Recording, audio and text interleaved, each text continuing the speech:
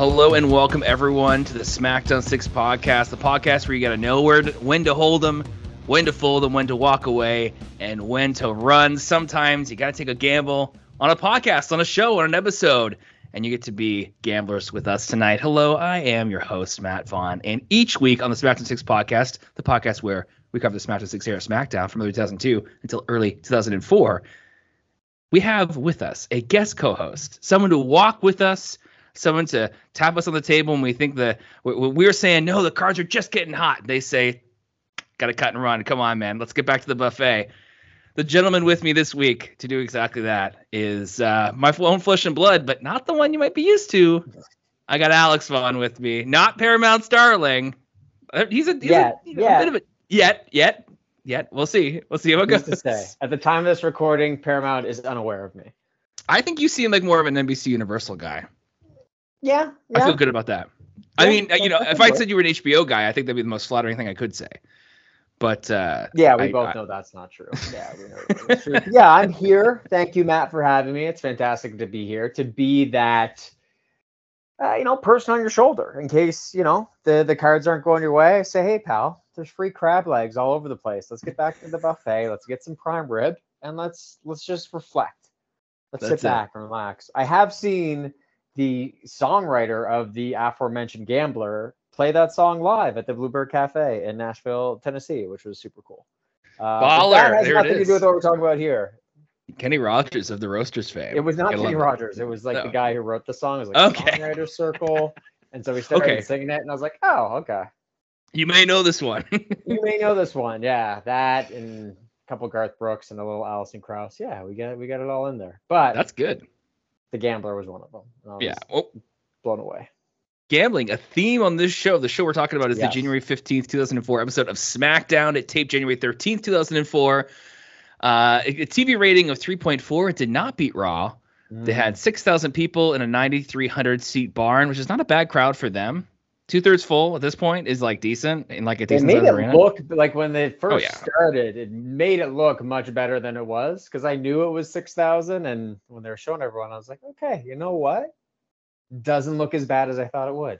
Right, and we're okay. So I'll say where we are, and I'm going to come back to it. We're at Mohegan Sun Arena in Uncasville, Connecticut, which is which factors into the show way more than you might think. Considering that all the time we're in all sorts of places, and it's like, it doesn't matter that we're in Seattle or that we're in Mobile, Alabama. It does not. But Alex, my question for you, buddy, are you a soap guy or are you more of a body wash guy?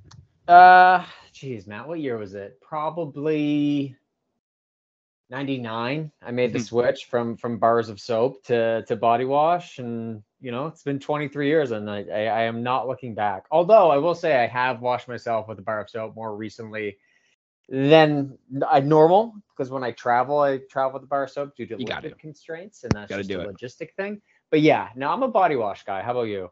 I'm a body wash guy as well. I remember, I don't even remember how the conversation came up, but I was talking with my wife once, and she was like, "Oh yeah, that guy's like a bar soap guy," and I was like, what a weird. I took it as like a kind of. He's kind of old school, kind of a bar of soap fella there. And I presume Dove, I could get behind like an Irish Spring, like a nice kind of like a nice green bar, a good smell kind of thing. Now you're saying, well, you might be wondering, guys, if you're listening to the show and you didn't watch this episode of SmackDown, you're like, why are we talking about soap? And if you did watch this episode of SmackDown, you're like, good grief, the soap. Soap factors in tonight, folks. It does. It's a major concern. It's a going concern here. Now, Alex, here's a question for you. Mohegan Sun. I almost called it the Mohegan Hun. Mohegan Sun Arena. Is Mohegan Sun as a casino, does it have any clout on a national level whatsoever? Because they talk about in this episode that we're at Mohegan Sun as if it's like Atlantic City, as if it's like Reno, as if it's just like little baby Vegas or something. Yeah. I mean, the name definitely rings a bell, but it's not of a Caesar's Palace, Atlantic City vein. And I feel like there's a few in Connecticut, Mohegan Sun, and another one that eludes me right now. But ultimately, no, not a place I would seek out. Uncasville, Connecticut, not on the list, the bucket list of places I need to go in my life, unfortunately. I get it. No offense. Again, just like I could be Paramount's darling eventually, I could be Uncasville's biggest fan. As of this recording, not so. Not so. Now, we are in New England, and so I was excited to see what John Cena was going to be wearing in terms of throwbacks in this episode. A little surprising what he went with, and we'll talk about it a little bit later on. But let me set the scene for the folks here on the podcast. Let's talk about last week's episode of the show, and then we'll proceed into what the good folks in Uncasville would have seen before SmackDown, and then we'll hit SmackDown proper. So on last week's episode of the show, Eddie and Chavo Guerrero fully split up after Kurt Angle tried to unite them, but Chavo Guerrero turned on his uncle Eddie and beat him up. Chris Benoit was put up against all three members of the FBI in a mini Royal Rumble, and he unsurprisingly won. Also, Hardcore Holly beat Big Show in a street fight. Then he chased off Brock Lesnar, his opponent, at the upcoming Royal Rumble. That was last week's show. Mm-hmm. This week's show, we had some dark matches beforehand. Akio, one of Tajiri's henchmen, defeated Paul London. I think they factored in a little bit later on. And on Velocity itself, we saw Ultimo Dragon. He hit his flipping reverse DDT finisher on Shannon Moore and pinned him. And Alex, I don't know, for whatever reason, I went into the YouTube comments section because these Velocity shows, they are on YouTube and they're completion. Great quality too. Maybe the best quality I've ever seen of decent, at least. Decent. Yeah, decent. And the YouTube comment, I'm going to read this as is, no punctuation whatsoever. Thank you. About the Ultimo Dragon. The reason that Ultimo thing didn't work out is because he looks like a Power Ranger. Yeah. I mean, I think he always kind of looked like a Power Ranger, period. I don't know if that's, I mean, judging from what I've seen where he's had a lot of styles clashing with the rest of the crew and it's just these matches haven't gone great. Yeah. I don't think it's the Power Ranger thing, but I do like somebody being like, I got the answer. He looked dumb. He looked like a 90s cartoon. It was dumb. Yeah. I mean, it's like, didn't all come together for Ultimo. I'm sure we've touched on it a few times in the podcast. It's I don't know if it's a language barrier combined with just being like a little sloppy when he's trying to be very. It was sloppy, surprisingly sloppy. And like it's just there's usually a botch or a half botch per match. Yeah, I think the last appearance he might be on in a future episode. This might be his penultimo appearance. Oh wow! Oh, I don't know if that's true. I just want to make that joke. Wow. The penultimo dragon. He should have a tag team partner who always faces him first. Yeah, that's the gift that keeps on giving. Any one of them could be the penultimo. Also on Velocity, Matt Morgan hit a sit-out powerbomb on Orlando Jordan, got the 1-2-3. Matt Morgan used to spin around when he did a sit-out powerbomb, but he stopped. I don't know if I like the change or not. Just I'm noticing it. It's an inner ear thing with him. I think it's just He's going to grill afterwards. He's like, I'm a little bit disoriented, guys. It's like, you're spinning around with 300 pounds on your shoulders, man. Stop that part. You don't have to do that. Yeah. Okay, fine. Billy Kidman hit the shooting star press on Arch Kincaid for the win. Arch Kincaid was a New England wrestler. One of his nicknames, and I feel like if you follow any like indie wrestler, you'll always find a nickname like this. He also went by the Sexual Intellectual. Oh, wow. So I did get about halfway through this episode of Velocity. Good for you. Basically, the intro to that match, when I saw Austin Kincaid, I was like, you know what? I think I'm good. He looked like every indie wrestler ever combined into one. Now, here he is wearing his silver and black trunks. Okay, there he goes. Sells well. All right, good for him. Main event of Velocity, which Alex did not get to. That's okay. Bradshaw hit the clothesline from hell on A-Train to get the pin. Before the match, they showed a clip from SmackDown, and they said it had the graphic on it said 8 weeks ago. I was like, 8 weeks ago? We're going like, I understand if you want to be like, these guys had some battles, 6 months ago, but it's one thing to be like, you may not remember 8 full weeks ago, 4 paychecks ago. You might have had a different girlfriend 8 weeks ago, viewers of SmackDown at the time. But a while ago that happened. So rare to see in there. So let's talk about this week's episode of SmackDown. Yes, we begin with no cold open. We go right into the I Want It All rap intro. Alex, has this changed since you've last been on? Not enough for me to pick out. No Nathan Jones, which I think he's been gone for a bit. A couple months, I think, at this point. And then there was... Hardcore Holly got inserted in there. Hardcore Holly was in there, and it seems like every fourth shot is Cena. Yes. Cena's and I think in it a lot. Maybe Arn. Yeah, this is, I mean, we can talk more about it here, but this is a show where I'm feeling that they think Cena's going to be a thing, but they're also struggling in general with star power, where they're like, the last couple main events have been, the last week's main event was Hardcore Holly against Big Show in a street fight. I like street fights, and I know they're trying to do with Big Show, with Hardcore Holly, where they're trying to do a whole thing. So I feel I'm doing the wind horse fingers here, Alex. You are. I don't want to date this episode too much, but it's like, what's going on in Utah? And what's happening? Oh, okay. What's happening in Mohegan Sun? Why is that, Alex? Why is that? The gambling capital of Connecticut. And why is that? It is also the manufacturing facility for Ivory soap. Now tell me, why would that factor into the show? Someday I will get tired of that joke, and it's not today. It's not today. No. It might be the time I listen to this podcast a few weeks from now when it comes out, but we will Always see. good to have visual jokes too during yeah, exactly. If you explain them, you can kind of get away with both of them. That's true. Especially if you do a good job. Everything we're saying. That's right. Windhorse finger.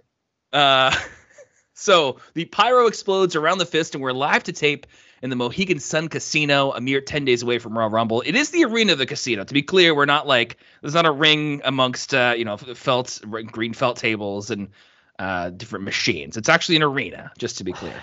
Having said that, that would be cool.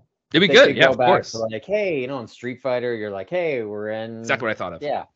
Yeah, I want to see a guy kind of just barely moving a little bit there with some money. Just back and forth, and then someone talking. Yeah, it's great. So we're told that Rikishi and Scotty 2 Hotly finally get a shot at the Basham Brothers tag titles. They got beat up before their match last week. I don't know how long I've been waiting for this, but it's been quite some time. So that's It is one of those things. Retribution. It's do you guys want people to turn the show off right away? They're just kind of here's a Basham Brothers match, and you're next. First thing we're gonna say, okay. I think the NFL's on Thursdays now, isn't it? Let me navigate there. Let's see what else is on. Now there is a match that's definitely going to happen, and I'm going to give you a significant look to the folks at home listening to the show. That match will definitely happen. But first, we've got Paul Heyman in the ring on the mic, and he makes some gambling references vis-a-vis the Royal Rumble. He says he's set to make some matches be tonight. They're going to be qualifiers for the Royal Rumble. But before he can tell us about those matches, out comes John Cena. Now, Alex, when you saw his jersey, did you figure it out right away? Did you have to look into it? Did you get a good look at what his retro jersey was? Because we're in Connecticut. We're in New England here. We are. And the Connecticut-New England connection is tenuous. I mean, they're right on the verge of being half and half between New England and New York. Yeah. So no, I didn't. Last name on the jersey is Rucker. Yes, it's Reggie Rucker. It is a BU jersey. He's a famed college wide receiver for them. Kind of a pretty deep cut. I think he was in the NFL, but I think he's one of those guys that really peaked in college. And if you're a BU supporter at the time, you would probably look at the crop of wide receivers and you'd have some old guy in the crowd in the stands being like, he's no Reggie Rucker, I'll tell you that much. Yeah. Kick run. That's fair. So that's what he's wearing. So that's Cena's good I've ever seen on the field, Reggie. Easy. You should have seen his 40. It's great numbers. So Cena kind of introduced himself in this episode by being essentially giving everyone watching the chance to be look, I'm going to be annoying tonight. Mm-hmm. I'm going to do a number of things that are irritating. Yeah. He starts by he quote unquote sprays Heyman with some spray. Mm-hmm. And I don't know if this is a reference to something at the time, if it was some sort of was that in the most recent Soul Plane? Was it in Malibu's Most Wanted? I just don't know. I don't know where it fits in with that whole vibe. I can tell you that did not immediately ring a bell for me like the Reggie Rucker jersey. So I don't know. Couldn't tell you that. So Cena goes on to make some dumb toilet humor jokes, but he also makes exactly what I wrote.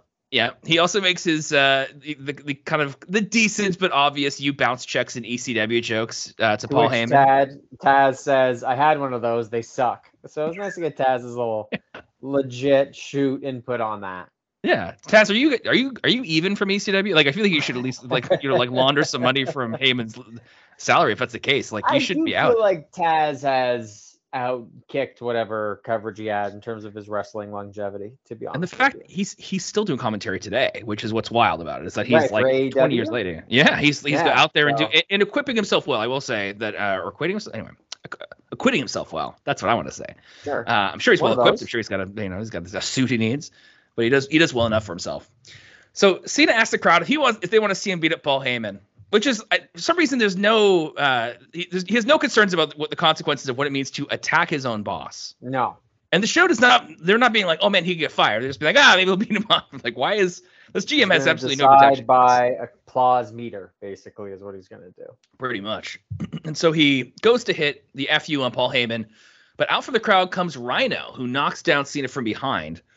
And Rhyno belly-to-belly suplexes Cena, and then he gores him. Rhyno, famously when the last ECW World Champion, when on that brand at least, they went on after this to do all sorts of ECW stuff.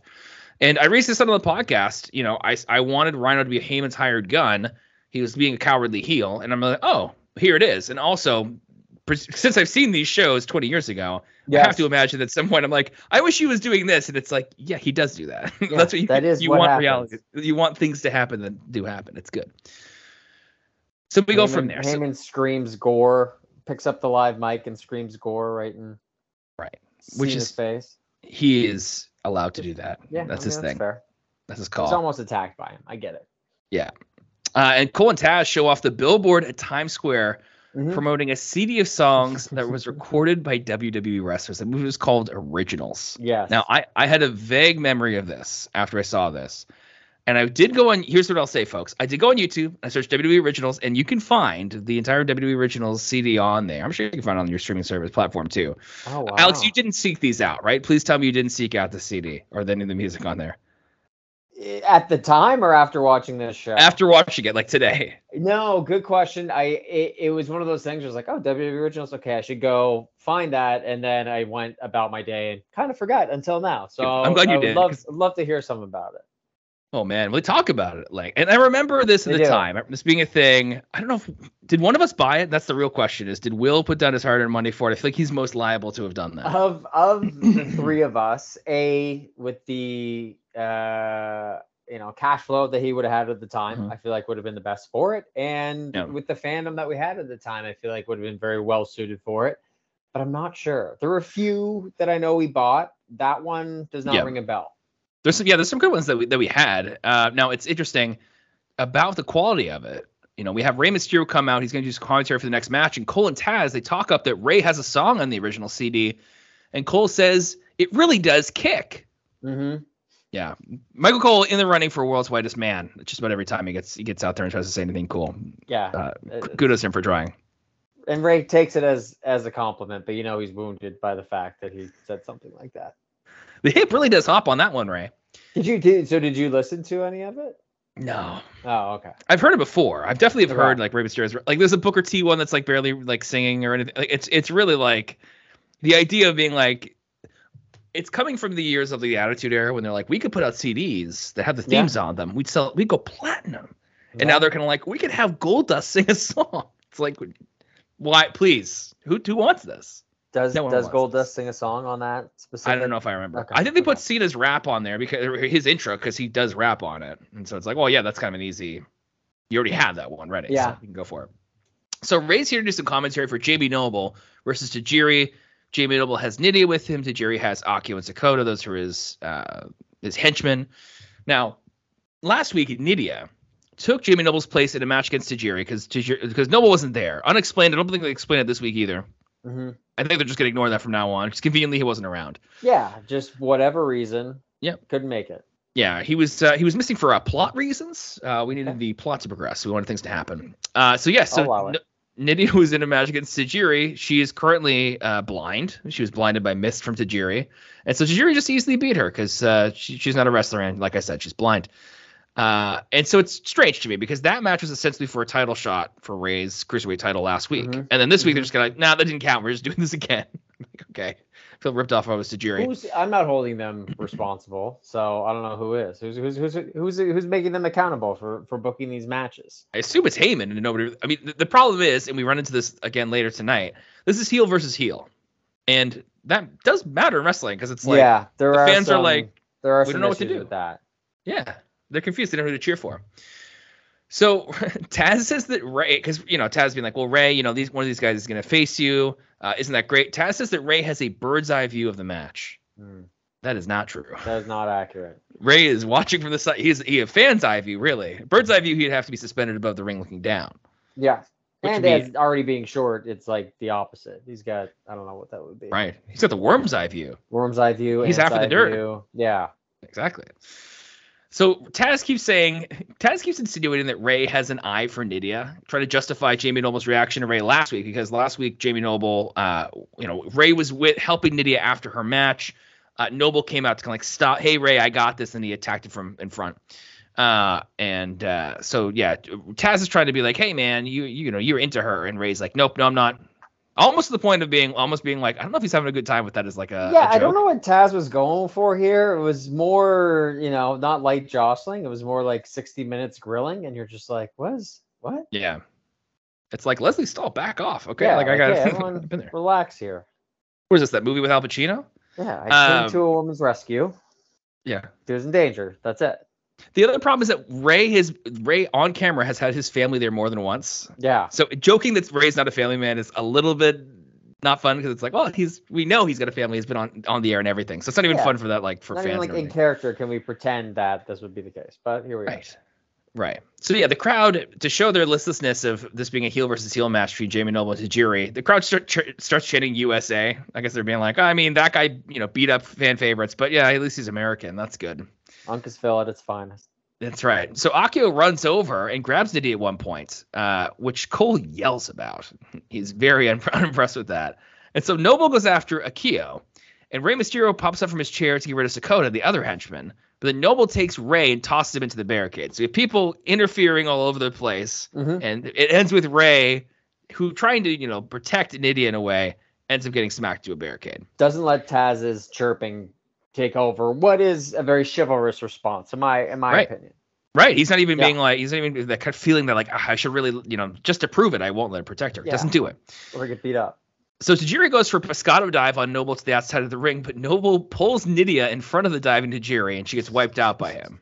Which is kind of funny because in a way you'd think that, well, if Tajiri just landed on the ground, it would hurt more than him landing on Nydia. That's true. He could have just pushed Nydia out of the way, and everyone would have been fine. Except Tajiri, whose fall was cushioned by Nydia. By the 24-year-old woman on the ground. Yeah. And so Michael Cole flips his lid about Nydia getting attacked again. And he's yelling more. Cole is going for the yells here.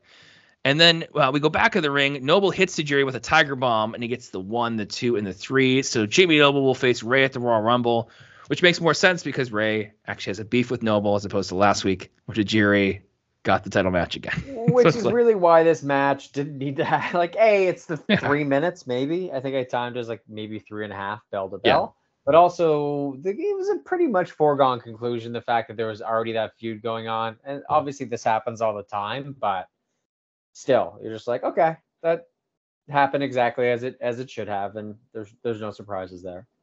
Yeah, this match was 3 minutes. Also, Paul Heyman at the beginning of the show says all the winners are going into the Royal Rumble. So you're like, he going in the Royal Rumble too, or is that separate from this clause?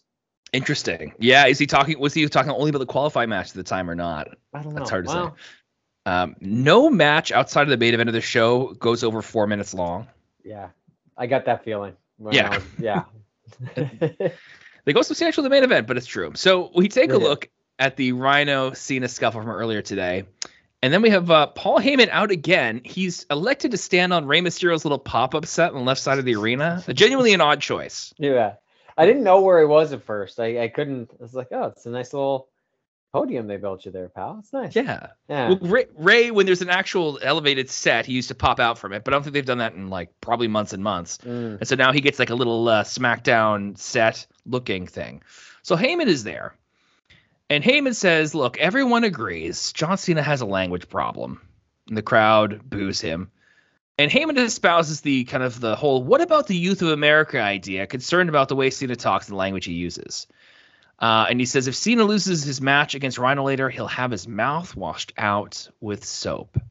And if Cena wins, Paul Heyman will have his mouth washed out with soap. Pretty good deal for Rhyno, who, win or lose, not involved in soaping. Yeah. Soapless. Yeah, he's a body wash guy.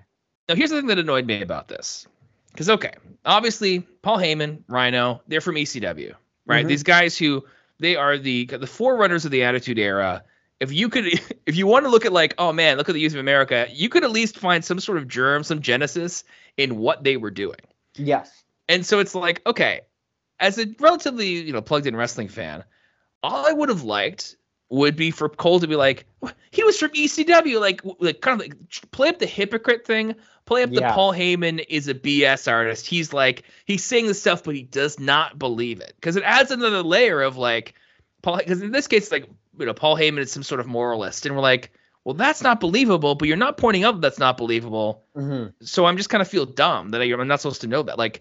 And maybe that's too much. That's expecting too much of fans, but I just like the idea more so of oh, Paul Heyman's kind of a politicker, or he's just kind of he's saying whatever it is to get at the Cena of it all, because they're trying to do a Vince Austin kind of thing with Cena and Heyman here again, even though the execution is, I would say, lacking. Subpar. Yeah. It's not great. I mean, he's not a right to censor guy. There's not really any reason why he's then putting his own mouth on the line with the soap. It's kind of just like, okay, like I get it. You're putting yourself out there. I appreciate it. It's not just one-sided, it's two-sided, but it's historic, Matt. I don't know if I'd ever, and I don't want to jump on your list of, wash your mouth out with soap matches. I'm sure you have pages of them, but this, I think, being the first. Cole promotes it as the first ever wash your mouth out with soap match. That's exactly how he says it. Yeah. I think there's probably few different phrases of it throughout the night, but it's talked about as if we as fans on our couch are like, finally somebody gets the Christmas story punishment. Yes, exactly. Like this also weirdly like retro thing to do, right? Like, I'll wash your mouth out with soap. This is straight up, it's straight up out of 1952. Straight up out of 1952, straight out of, I believe Macho Man does say that about Hulk Hogan in his Hulk Hogan rap. Be a man Hogan. Yeah, be a man Hogan. Right? Yeah. So I'll find the contemporaneous rap, by the way. Yeah. At this time. I don't know. I want to quote Michael Cole, but it kicks. I'm gonna put Be a Man Hogan on real quick here. Oh man. So Matt, have you ever had your mouth washed out with soap? That's a great question. I don't feel like it was a go-to for our parents. It might have been. I don't think it was with us. I would think even the phrase "wash your mouth out with soap," it does imply a certain amount of water. Kind of almost implies dish soap, I would argue. I'm thinking almost a liquid soap would make more sense. Yes. And it seems unpleasant and it seems memorable. And I feel like it's probably not something that the parents of today would go with. No judgment, no cast on the parents of yesteryear, but I feel like that kind of thing, it has more of a lingering memory, and less in the sense of, now I won't swear, but more of like, now I have a grudge against my parents. I don't even know if I had any friends who did this, or like had any, like, did anybody in your life like, oh man, I had my mouth washed out with soap? No. Yeah. And like the Christmas story punishment, it's not so much that anyone's had their mouth washed with soap. It's that they've held soap in their mouth. There's no scrubbing. There's no suds. Right. I'm sure it's unpleasant. One, I believe, could get soap poisoning. I don't know how true that is. Oh, boy. Okay. Specifically with Lifebuoy. But no, I have not, nor do I know anyone who's had their mouth washed out with soap. Well, tonight, keep watching. You will. We'll see. We see footage from last week's Street Fight main events, which did not have a soap adjacent or soap associated gimmick with it. This one, Hardcore Holly beat Big Show by wrapping his neck around his chair and making him tap out, which is a kind of intense thing to do, which I enjoyed as a finish to the main event. And we go to the interview area, and Big Show is there. He's surrounded by police officers, and he's wearing a neck brace. And Josh Matthews asks about the cops, and Big Show says he has a 50-foot restraining order against Hardcore Holly. And then Brock Lesnar walks up. He says he's going to be with Big Show all night to make sure he's safe, which is ostensibly for Big Show's safety, but is obviously a sign that Brock Lesnar is a scaredy cat here. I have to assume if you have a 50-foot restraining order against a coworker, I think HR's got to get involved. Like, we should have like some sort of pencil pusher kind of following around too, being like, can we get a statement? Can we look into this? Can I have access to your email? Right? Like, I feel like it should all be factored in. Yeah, there should be. That is a workplace assault, and there's a lot more done to this point. If you had a restraining order on a coworker, I imagine your work would intervene in some way. Yeah, I think so. And hey, I have the hindsight of it now being, well, I won't give away the year. I don't want to say when this was recorded, but 20 years ago, ish, give or take 6 or 7 years. I feel like that was the same thing. I feel like life, things haven't changed that much. Yeah, for sure. Absolutely. I'm also thinking, like, that kind of restraining order, the whole like 50-foot thing, is a very pop culture thing to do, right? It's a very much I think there's an episode of Community, I believe, where I believe Chang and whatever the name of John Oliver's character is, there might have been some sort of restraining order thing where Professor Duncan. Thank you, Professor Ian Duncan, as I recall. Yeah. Well done. I remember, Jeff Winger was told him that he got his law degree from Columbia, and he said, now I got to get one from America. Yeah. Good line from the pilot. Good luck. That show stands up. That is from the pilot. Yeah, it's true. So we have a video package next showing us what happened when Los Guerreros lost to the Basham brothers last week. Eddie was attacked by the Bashams after the match, and Chavo just sat by and watched it happen before coming into the ring after the Bashams left, and he beat up on Eddie himself. This video it's all desaturated. It's kind of like this warmy, like kind of high-pitched music. Taz says, I don't get it. Doesn't understand what happened with Chavo. Well, not Chavo sit there. He pulls up a chair. It's like one-upping it, where it's like, I just sat there to nothing. He's like, no, I was standing. I got a chair, set it up, and then sat there. I didn't intervene. I sat my ass down and watched. Yeah. Exact opposite. So, anyway, that's last week. There's one of the kind of the big angles going on. Arguably one of the biggest storylines kind of happening right now, because if you were to kind of do assign like what kind of matters, the Cena Heyman thing obviously is really important. It's going to have a main event involvement. Hardcore Holly against Brock Lesnar, important, but not really as mentioned the last few weeks. We're not seeing as much, energy put into this. The Chavo Eddie stuff, it's a lot of time. Gets a lot of time tonight, especially. Yeah. And they were a tight crew for a while there, and then all of a sudden Chavo turned. So we gotta give it some credence here. We gotta talk about it. So Kurt Angle walks in the Smackdown locker room in the back. He finds Eddie Guerrero and he pulls up a chair. And Kurt says Chavo won't be here tonight, but there's another Guerrero family member who would like to be here to apologize to Eddie for Chavo's actions. It's Chavo's dad, Chavo Sr., who is Eddie's older brother. Kurt says he heard that Eddie versus Chavo is made for the Royal Rumble, or at least it's like talked about. I don't know. Somebody later on is like, is that actually happening? But also that means that Eddie and Chavo can't be in the Rumble now. And Kurt says he must be happy about this. And Eddie says Kurt doesn't know what Eddie wants. He doesn't want to beat up Chavo. And what Eddie wants is for Kurt to stay out of his business. So, Kurt is presuming that there is that Eddie's like, yeah, let's kick some ass. And Eddie's like, no, I don't want to beat up my nephew. I'm heartbroken by this, essentially. Why is Kurt so involved in this storyline? Great question. No idea.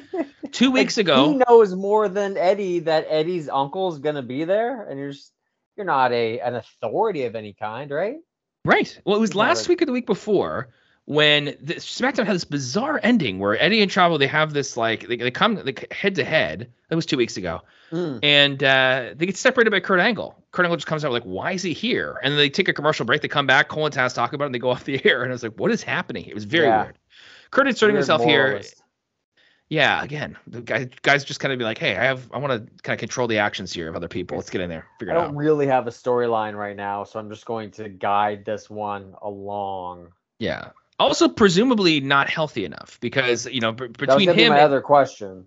We see later on, I think there's they do some random video for house shows that recently happened. I think Kurt is doing some special refereeing. So I'm like, yeah, Kurt's not well, or at least we're not going there. Why is that? We're gonna go, but he'll be in the Rumble in a couple weeks, so I guess we're gonna find out and see what it is. Okay. So next up, Rikishi and Scotty 2 Hotty are going up against the Basham Brothers for the WWE Tag Team Championship. I have this like Pavlovian response. I'm salivating as they come down the aisle. Like, let's see some work rate.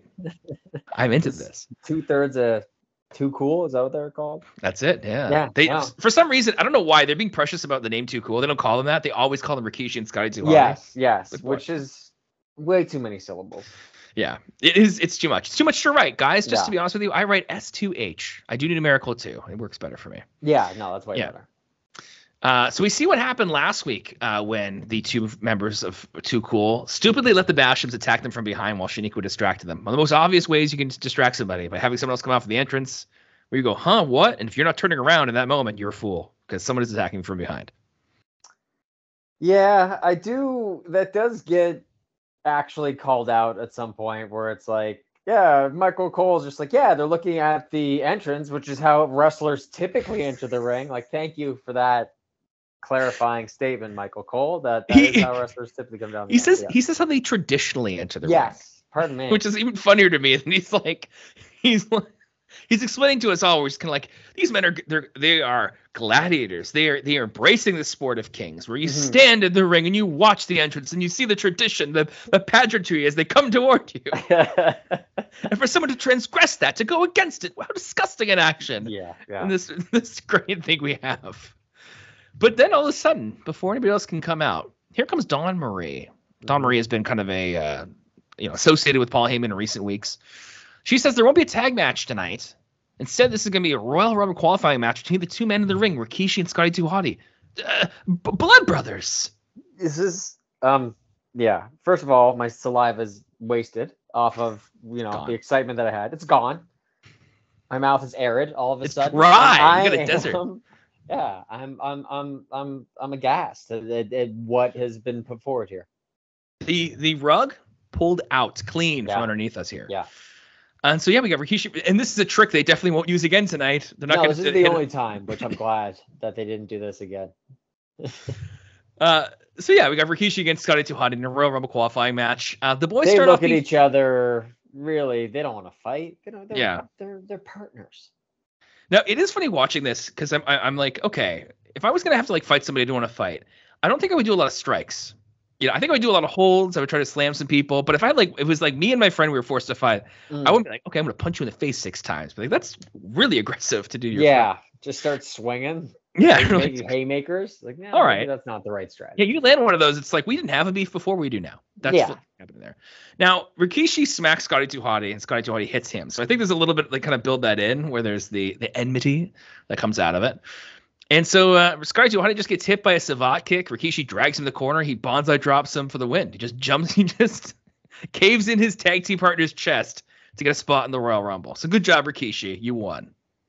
Yeah, not a lot of suspense to that one.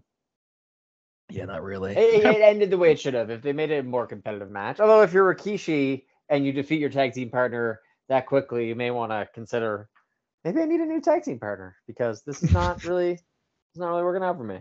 That'd be a great heel. They had to do something like that, and he was just like, "Man, I handled you easily. That was embarrassing out there. I'm gonna go Brian Christopher up. Basics here. Come on. Yeah. Good grief. So we get a special graphic for the wash out your mouth with soap match, which includes a wall of bars of soap. They are labeled soap, which is helpful. There's another bar of soap in the front with a big old bite out of it. Make it clear. Why is this? I don't even know what to do with this. I appreciate the effort of someone putting that together. They are so excited about doing it. They talk about this we've been clamoring for this for weeks. We've been like, when's someone gonna when's it gonna happen? Please. It's gonna be like hell in a cell, right? Hey, we'll use make the graphic because we're gonna be doing these matches all the time. All the time. Yeah. Constantly. Like a kiss my foot match between Jerry the King Lawler and Bret Hart. How great would it be? They have done Raw Roulette and things before where they have or spin a wheel, make a deal. Yeah. I would love them to do one of those, but do it on matches that have only kind of happened once. Kiss my foot, wash your mouth out with soap. Yeah. First, stepmother versus stepdaughter fight between Dawn Marie and Tori Wilson. Father-daughter match, Vince McMahon against Stephanie McMahon. Exactly. Hey, there you go. There's different variations. Ric Flair against Charlotte Flair, I guess, would be pretty much your only option there. Closest, but if Rick, by the time this comes out, Rick will have already died. I really hope he didn't die in his last match. Do you know about this, Alex? That Ric Flair is having one last match despite having a heart condition? No, I did not know that, but yeah. So, folks, if anything happened to Ric Flair at the time of recording this and it coming out, we are sorry. It's a dark thing to think about, but this is unintentional. At this point, Ric Flair is still walking among us, wooing, probably going to marry a 5th, 6th, 8th woman, possibly get canceled again. Ric Flair got canceled, got kind of uncanceled by time. People feel kind of comfortable moving on. I guess, yeah, people are just like, what are you going to do? He's going to die soon anyway. He's the nature boy. Yeah, come on. All right, but nature boys will be nature boys after all. Mm-hmm. Buddy Rogers, Ric Flair, the two of them, as far as I know. Yeah, it's true. See, the weird thing about this match, the soap match, we could call it simply, and I mentioned it earlier, the lack of star power is here. Okay, you get seen in the main event. He's never even won a title of any kind. Kurt Angle's around. He's recovering from something, like we said. Chris Benoit's shuffling around the mid card, waiting. He's not even really on the show. Until later. Brock isn't really wrestling, and Eddie's wrapped up in this emotional feud, but it's this mid-card feud. So there's all sorts of bodies you could be putting in these bigger spots, and instead we're left with you feel it. And it feels I did write this down in retrospect, where it's like, okay, you're SmackDown. You already, not that you lack star power, but you lack kind of those traditional, You got to get to it. You got to climb up to it, right? You got to use who you have. You have Kurt, you have Chris, you have Brock. None of which are used in any way, any strong way anyway, I should say, as a wrestling fan. Yeah. So it's a little disappointing. Yeah, it's not great. So that's our main event. And then we get some footage here from recent house shows. I have no idea why they do this. I guess to be like Kalamazoo, Michigan. Saginaw. Yeah, Saginaw. The other one in between. The Uncasvilles of Michigan, as we call them. That's right. Cena's debuting a guy at one point. Some kids were doing the worm with Rikishi and Scotty 2 Hotty. I think this is like a mom being like, "Oh, my kid danced with Scotty 2 Hotty and Rikishi in the ring." Well, let's really tell the people what happened doing the worm, because basically what Scotty 2 Hotty does is what Brock Lesnar does to Charles Robinson. He just kind of picks the kid up by his belt and then puts him back on the ground and then picks him up and puts him back down. There's no dancing done. It's no worming of any kind, if I'm being, and I don't really want to be this guy, but there was no dancing. There's no dancing. It's true. Yeah. And it's funny to look at these, and I find these live shows look really low rent. You know, they're happening in darkness. There's no because now they have screens that wrestlers come out from. There's better lighting. If you ever see something, hey, here's something that happened on a house show, you're like, okay, that actually looks okay. But this looks podunk. There's not a lot. And what I imagine the idea behind this is, let's get people excited for the live events that aren't necessarily television tapings. Right. I would say this commercial, this little segment, did not do that for me. It was just like, that looks grody. Like, I want to go to Moncton or PEI and see these things, which is exactly how I did. But looking back now, it just does not look all that enviable. Yeah, I'm not looking at that being like, I gotta bring my kids to this event. Even though we went to pretty much everyone we could within a 200-mile radius. Big time. So then we got an actual tag title match. We got the Basham Brothers against the World's Greatest Tag Team for the WWE Tag Titles. Before that, of course, we get sponsors. Yes. Yeah. Oh, no, you go. This is okay. Good. This is important. A first sponsor. Of course, we're used to seeing these guys around. Of course, the Office of National Drug Control Policy with their tagline, "Marijuana is more harmful than you think." I always see that and think, I think it's maybe a little less harmful than they think at this time. Now I think it's the way to think about it. Also, Castrol GTX in the film You Got Served, which is rated PG-13.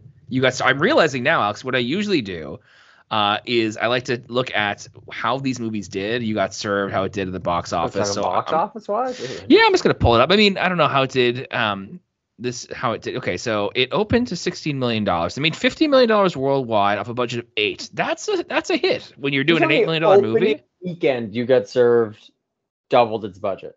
Yeah. Wow. And that's a Screen Gems picture. So this is not a major studio picture either. So they did well. They did well for themselves, and they're releasing this kind of kind of January here that came out kind of just after the Royal Rumble. So anyway, You Got Served. Good for them. Did they do sequels to this? Must have.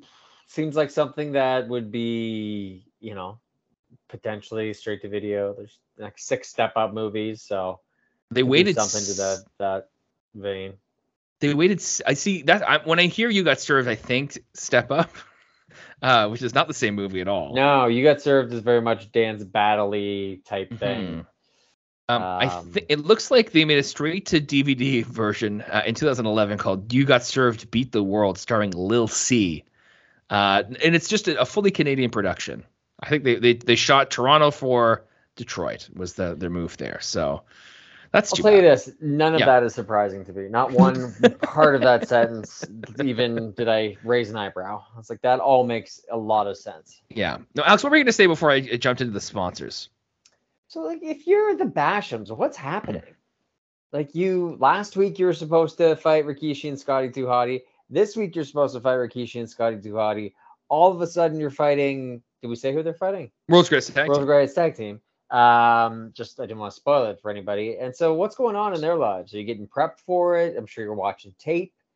Get to see what their offense is like. So I feel like that's as tag champions. I'm going out there. I'm defending my belt. But I just feel like it's a little unfair to them, and we're not even really touching on that part. I think it was like 4 weeks ago. They said next week Rikishi and Scotty 2 Hotty are going to face the Basham Brothers, and instead they had a fatal 4-way match. I'm going to have to be on the podcast next week, because otherwise, if I don't get to see this match, I will live a life unfulfilled. We're gonna see what happens here. Okay. So yeah, the thing I will say though is that the World's Greatest Tag Team beat Los Guerreros, and Los Guerreros got a title shot, and I was like, that's very unfair. But now they get their title shot. So at least I feel better that if there's some sort of unofficial ranking system, the World's Greatest Tag Team are moving up the spot. Okay, that's fair. So for some reason, Taz gets on the mic here. Taz has a little bug in his ear for some reason. I'm very unsure Never why happened this before. No. Taz gets on the mic. He says, yeah, that's right. And Paul Heyman's on my headset. He says, this match is not for the tag titles. It's for 2 spots in the Royal Rumble. So, okay, if you're in a match tonight, that match is changing. Or there's going to be something to it, guys. So just let's get used to it here. So Shelton ends up on the apron. And he's no longer in a title match, which I guess he has to be fine with, which is too bad. So Shaniqua pulls him off and tries to kick him, but he blocks it. Then he gets whacked from inside the ring. And the World's Greatest Tag Team, I'm watching this, and this is, again, heels versus heels. This is going to be my question to you. I was like, there's no way there's a face in this match. No, there's not. Yeah. The World's Greatest Tag Team are acting like the faces here because Shelton ends up being the babyface in peril, and then Charlie gets a hot tag. He runs wild. He's throwing off drop kicks and back body drops. He gets a roll up. And then Shelton super kicks the Basham, and Charlie Haas gets a jackknife cover, get the 1, 2, 3, and Shelton Benjamin and Charlie Haas are going to the Royal Rumble. Again, under 4 minutes for that. Yeah, 3:59. So just under the wire. I felt comfortable saying under 4 minutes. Yeah. I felt like the crowd got a pretty good reaction for it. I mean, it's 6,000 people. I didn't seem sweetened to me, but they did. I think they liked it. But at least at the end. I think that the World Greatest Tag Team, like, they're just like, they're crisp and they move quick, and you're just like, yeah, this is kind of what I want out of this. And a nice little super kick from Shelton. Yeah. And who wants to see the Bashams win anything? No offense. Who wants to see the Bashams, period? Like, just, I don't, they're, no good. I will say, Shelton is really good at, however he's getting that sound of that super kick, whether it's a real crisp thigh slap, like, it always does a lot for the crowd's always like, oh, because it sounds like he just absolutely cracked him in front of them. Yeah, like, sounds like he took a guy's head off. It's amazing. Doug or Danny, I can't remember which. Yeah, I've gone with the same thing and said a Basham. Okay, I've got away with that. Yeah. Kurt Angle is hanging out with a seamstress in the back. Don't know why. When a production guy comes up and tells Kurt that Chavo Guerrero's dad is here. He just pulled up. And so we take a break. When we get back, here is Chavo Guerrero Sr. coming out to Chavo Jr.'s music, and he looks very serious in his suit. Was this always Chavo's music, by the way? Chavo, it's always been Los Guerrero's. He's had that. His debut as a heel entrance, sort of, right? Yeah, when he was, because I think he had it when, like, last week or something like that. And even the Titantron he had, it was his old one from WCW, where it's like it's featuring all sorts of WCW stuff. And so I presume it's just one they ported over. I could be wrong about that, but it seems like it's just there's like evil Chavo music. Yeah, so here's put in the heel music. Let's slow it down 3 beats, and Bob's your uncle. Let's go. There it is. We all know what we're doing here. Well, Eddie's his uncle. Yeah, sorry, and Eddie's your uncle. So Chavo Sr., he's Eddie's brother. Do you know how the age difference between Chavo Sr. and Eddie is? I couldn't tell you off the top of my head. It is visibly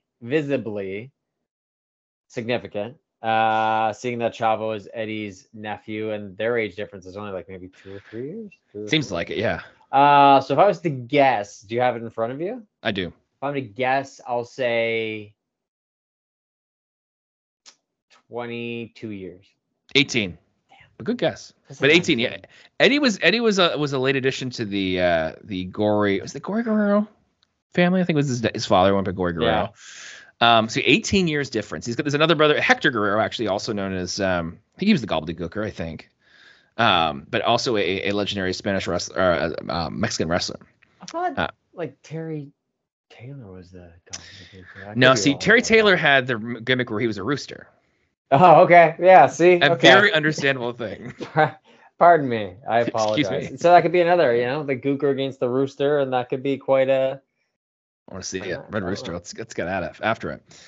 So Chavo Sr. says he's ashamed of Chavo Jr., and he wants to apologize to Eddie. So he calls him out. And apologies for all the Chavo Sr., Chavo Jr. stuff, but I can't help it, folks. That's their names, and that's what they talk about on the show. So out comes Eddie. He's walking out slowly, a bit apprehensive. And he's asking, hey, did Chavo Jr. send you out here, Chavo Sr.? And Eddie asks, hey, did you raise your son to be like this? And like, I know you didn't. So why are you here apologizing? Why are you taking the blame considering that? He said, and this is kind of a weird dynamic, right? That whole thing of like the idea that your father can apologize for you, a grown ass man. And Chavo was a very grown man in this situation. Yeah, there's no, minority, he's not a minor. He can answer for himself, you'd think. Strange thing. And so Chavo Sr. says, look, Chavo Jr. should be here. And we're told he's not here. But then Chavo's music plays, and out comes Chavo Jr. Which is the same music that Chavo Sr. came out to. That's right. Yes. So Chavo Jr. stands outside the ring. And Chavo Sr. is trying to talk to Eddie. And when Eddie has his back turned looking at Chavo Jr., Chavo Sr. attacks Eddie from behind. His own flesh and blood.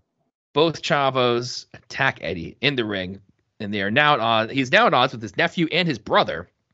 And so Chavo Sr. holds Eddie's arms behind his back, and Chavo attacks Eddie. And finally, after weeks of seeing Eddie get beat up by Chavo exclusively, someone comes out. Kurt Angle runs out, and he comes to save Eddie. And we can just safely assume no one in Eddie's family can be trusted from what this is. And this is the debut of someone who would go on to be known as Chavo Classic. This is how he be styled on the air. Chavo Sr. not going away from WWE television after this time. He sticks around for a while. Interesting. He doesn't totally, like, I obviously I recognized him, but he didn't totally ring a bell. I will say Kurt Angle's save just comprises of him sliding into the ring. Yes, he just comes in and he's not clearing house or anything. He slides into the ring. The Chavos disperse, and Kurt Angle's pants look really comfy. Is what I will say. Yeah, I think he does look comfortable as well. I think it looks quite good. Super comfy.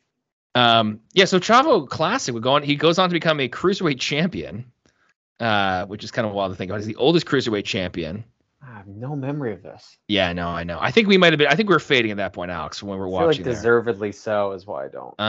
But this is later in the year. But then by June, he's fired from WWE for no showing multiple house shows. Which is he saw the Kalamazoo ads and he was like, yeah, you know what? I don't need to be a part of that. Yeah, no, it's true. So Chavo Sr. Unfortunately, he's passed away now at the age of 68. He died of liver cancer in 2017. Wow. So no longer among us. R.I.P. And so so we take a break. We come back. We see footage of what we just saw, and we during the break they showed that both Chavos walked away, and I was like, okay, cool. I kind of knew you didn't need to show me that. I knew that happened. Because sometimes they go like, oh, they left, they like leave in a hurry or something, and this one is just kind of like they weren't there anymore. Thank you. They sauntered. They weren't really too worried about it. They're in the casino. Yeah, I hope so. Playing slots. So next up, we have the FBI against someone in a 6-man tag match. And folks, do you think this match is going to happen? Who could it possibly be? We see footage from last week. There's this mini Royal Rumble with the FBI against Chris Benoit. Benoit eliminated all 3 of them. And out comes Don Marie. And the dumb FBI guys are being like, hey, what's all this about? Mm-hmm.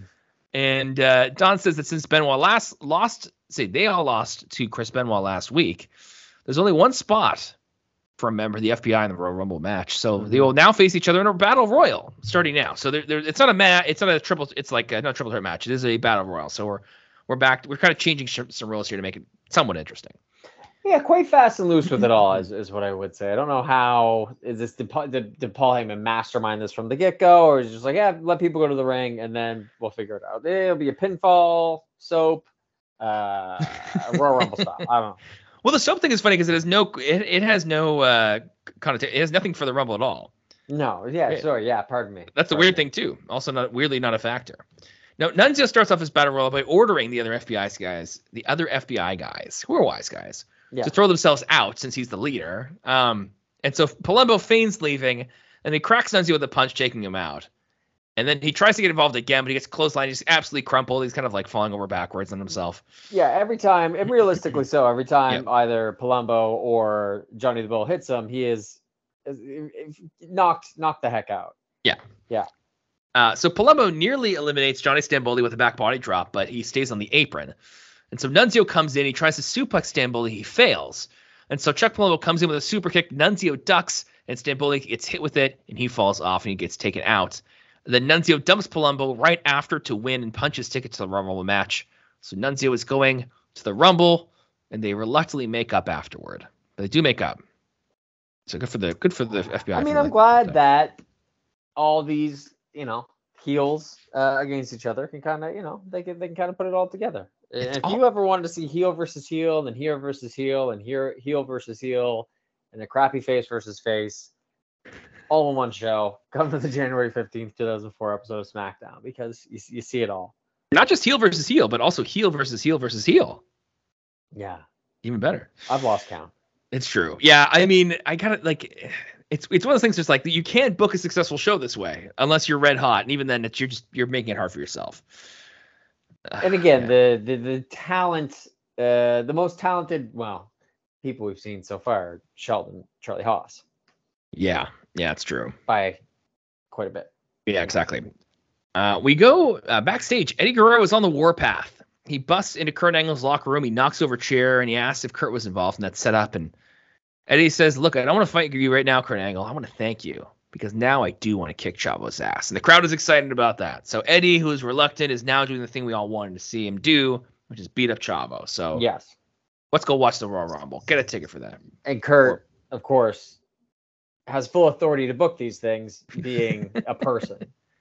The other week he came out and he did a very similar thing with Taz did, where she was like, hey, I was talking with Paul Heyman. He said this match is now, Los Guerreros are this match now. Like, yeah, he can get away with a lot of this stuff. I don't know if Kurt, give him like a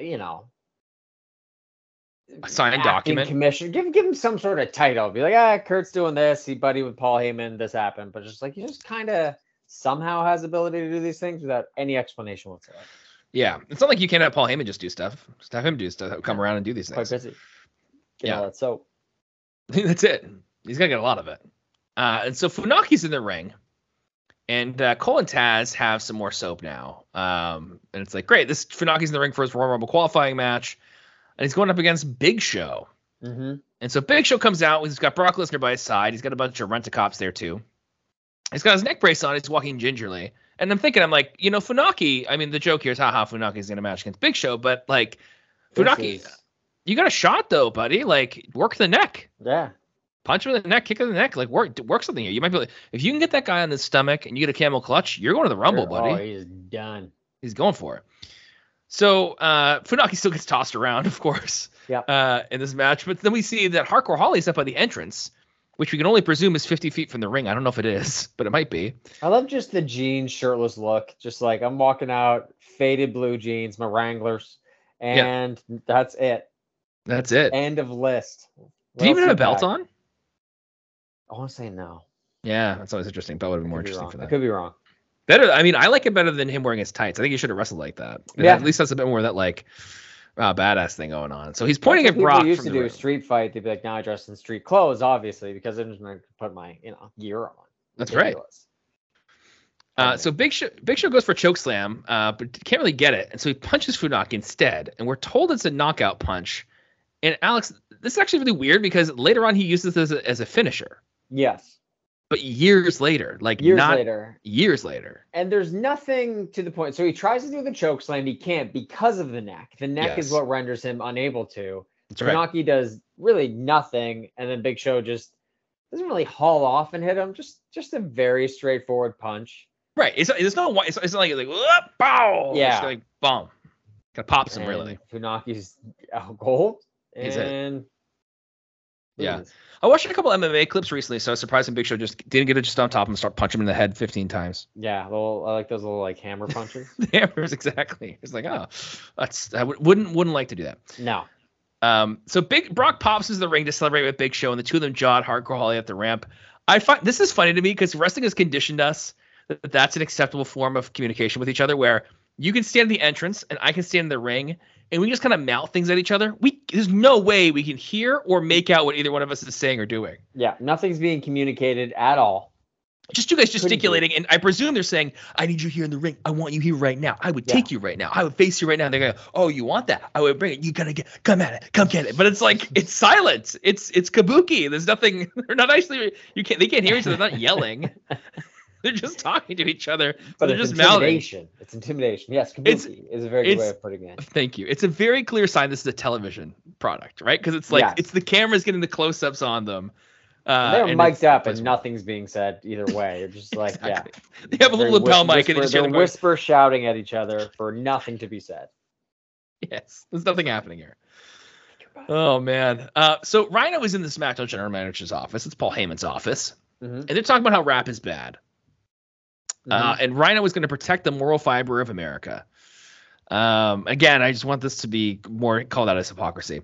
Now, Heyman says he wants to see a resurrection tonight, the resurrection of the extreme Rhyno. And I'm like, okay, yeah, like this is what you do. Like, let's do that thing. Yeah. So then we go. You were excited about it, Alex. I know you were. Billy Gunn in a studio. What is happening? I think.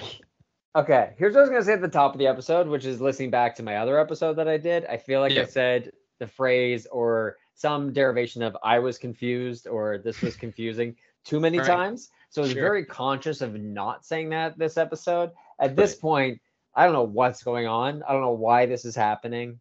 Has this been going on for several weeks to this point? 1 week. One week. So it was a top three. Top three. Okay. Do you remember Billy last Gunn? week's? I don't want to put you on the spot. That's okay. Last week's was the Smoking Guns beating somebody for the tag team titles. Okay. Well done. Will was on the show, and you wouldn't believe it. Will found that match and watched it. Of course he did. Of course he did. Yeah. Makes perfect sense.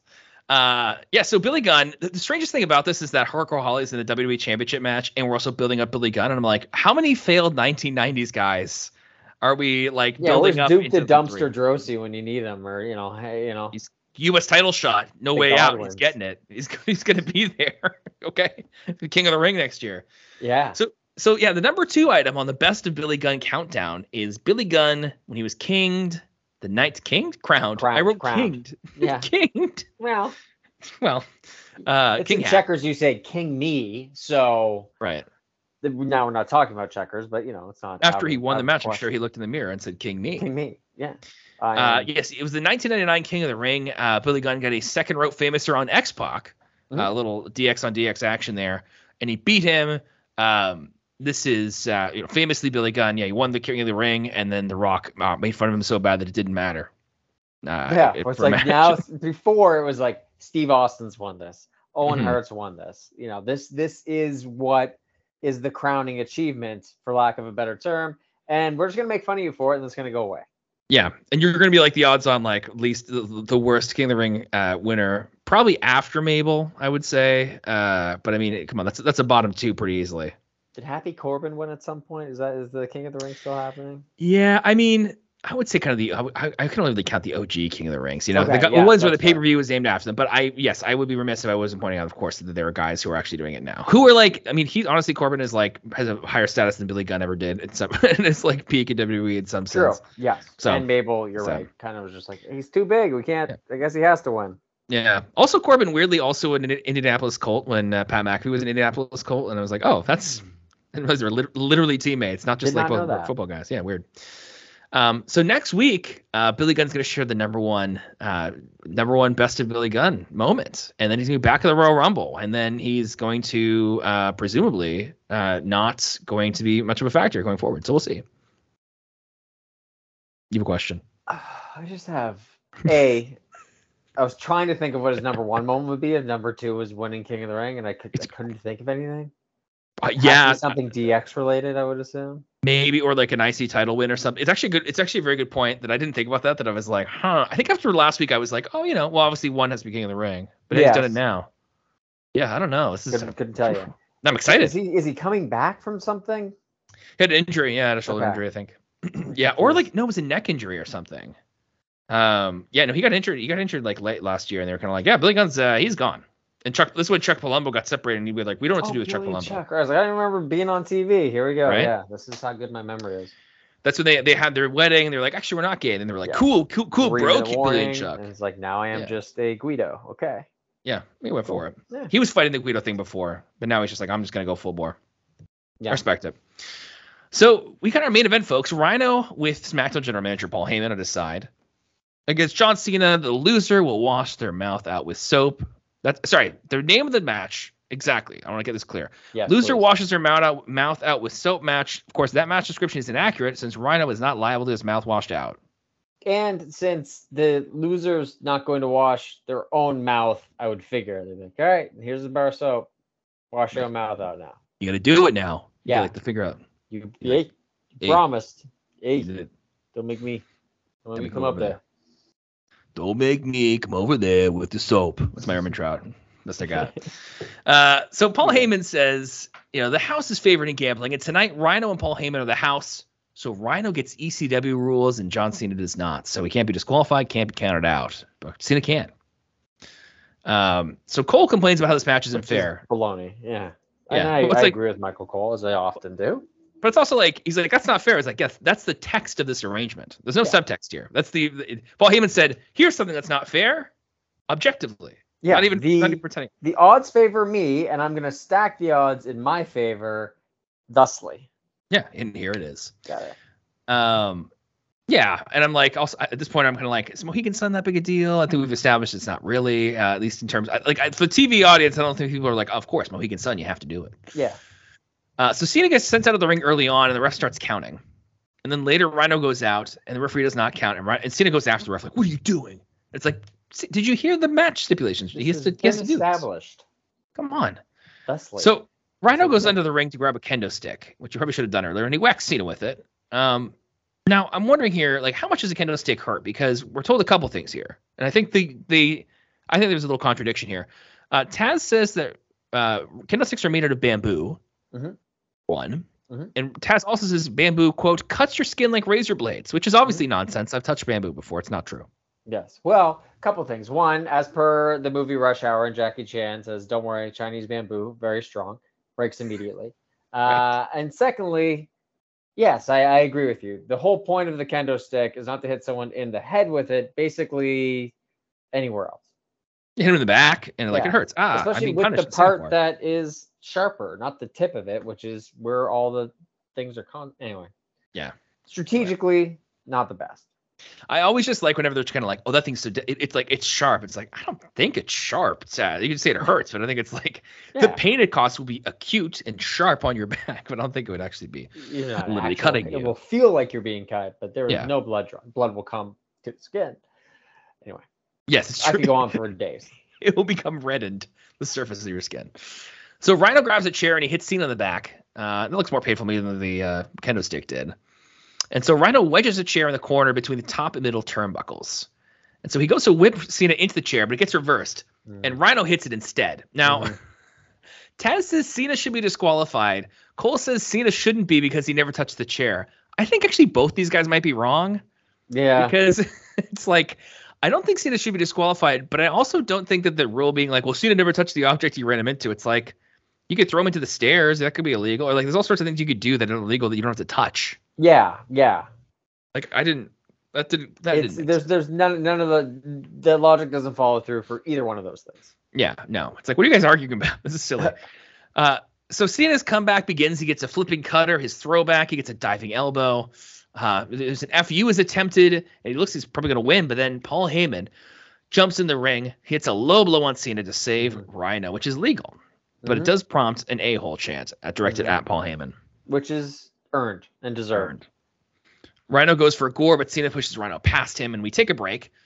And we come back. There's an unopened table in the ring on the mat, and Cena gets slammed onto it. Then Rhyno goes for a splash from the top rope, but Cena gets out of the way, and so Cena covers him for 2. Then Rhyno sets the table up in the corner, and he gets a nice double-A Arn Anderson-style spine buster afterwards. Oh, that was a nice spine buster. Right? Cena goes to whip him, he reverses it, and just gets him with a nice little bickety boom. It's really has a nice sound to it. Top notch. Agreed. Yes. And so Heyman yells at Cena from the apron. He's perfectly audible. There's no mic on him. He's just yelling, and it's just crisply coming through the mics. Yes, which is why the Hardcore Harley Lesnar thing earlier made no sense. Right. Yeah, Paul Heyman's there. Seemingly he was yelling. And so, Rhyno lines up a gore in front of the table, but Cena pushes Rhyno past him and into the table. Maybe that's a DQ now. I don't know. According to Taz, it might be. Taz said he's setting it up like a ramp, as if the Rhyno was going to run up the table and do something with it. Did not work out that way. That's a much funnier, imagine if Rhyno runs up it and then he gets the edge. And he's like, whoa! Arms are waving wildly. He's going to fall off the edge. That's the real danger of that spot. Cena runs up and hits him too. They fall off the edge together. Yeah. But no, he goes into the table. He goes through the table. Table's obliterated. Very well smashed. There goes $139. That's right. And after Cena knocks Heyman off the apron, he hits an FU on Rhyno, and he gets the 1, 2, 3. And Michael Cole yells, "Come on, Heyman! Come on, Heyman! Here comes the soap!"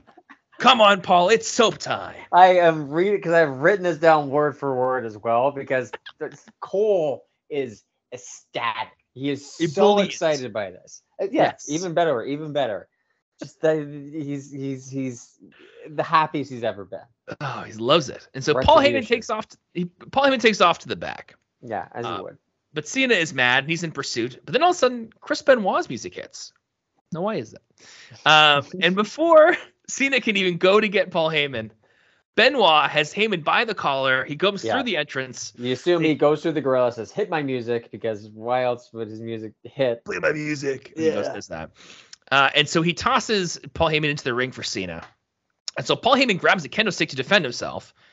And a touch I enjoy, he declares that he goes, "I'm leaving." And he's got the kendo, like it's kind of like as if you had like a gun to the head of like a waitress in a restaurant. You're like, we're walking out of here. Yeah. And he's brandishing a knife a little bit with the kendo stick there. And so Heyman hits Benoit with the kendo stick to the head and then a bunch more times, but Benoit doesn't really react. He just clobbers Heyman. Yes. Two men unconcerned with the fact that this is their boss. Heyman keeps threatening to make people's lives a living hell, but it's also like you could get fired. There's any sort of thing you could do. It could take you. There's all sorts of reasons you should really be concerned here, guys. Yes. And so Cena stops, and he dramatically tells Benoit it's time to wash his mouth out with soap. And then Benoit grabs a sharpshooter on Heyman, who taps out a bunch. And then Cena stops Benoit again and grabs the soap. Like, it's kind of this weird.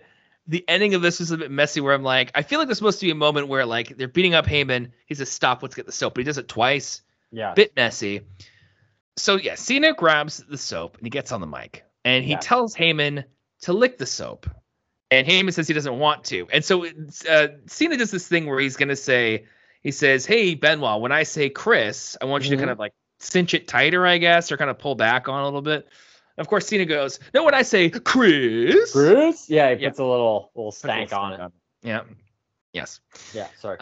And so he does it, and so so Heyman does. He says Chris, and Benoit makes it tighter, and Heyman licks the soap, and he does it again, and he makes Paul Heyman bite the soap, and which kind of made me a bit like ill. I'm like, oh, don't do that. I don't want to. Yeah, the biting of the soap was a little. I don't know what you get that little feeling in your chest, or like it's like empathy, where you're just like, I don't know, something's happened.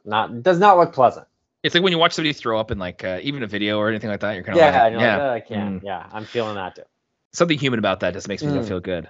So he bites it. Cena calls him, calling Cena fat, calling Heyman fat, which feels extra mean. And it just goes on for so long. And Cena's annoying, and he's saying Chris, and it's like, dude, I know that you have a rocket strapped to you. Yes. You feel great. Maybe the live crowd's really into it. Right. Maybe. But I'm watching this and I'm like, you are 25 and annoying, and I want you to stop. Yeah. I don't actually know how old he is, but he's pretty young here, right?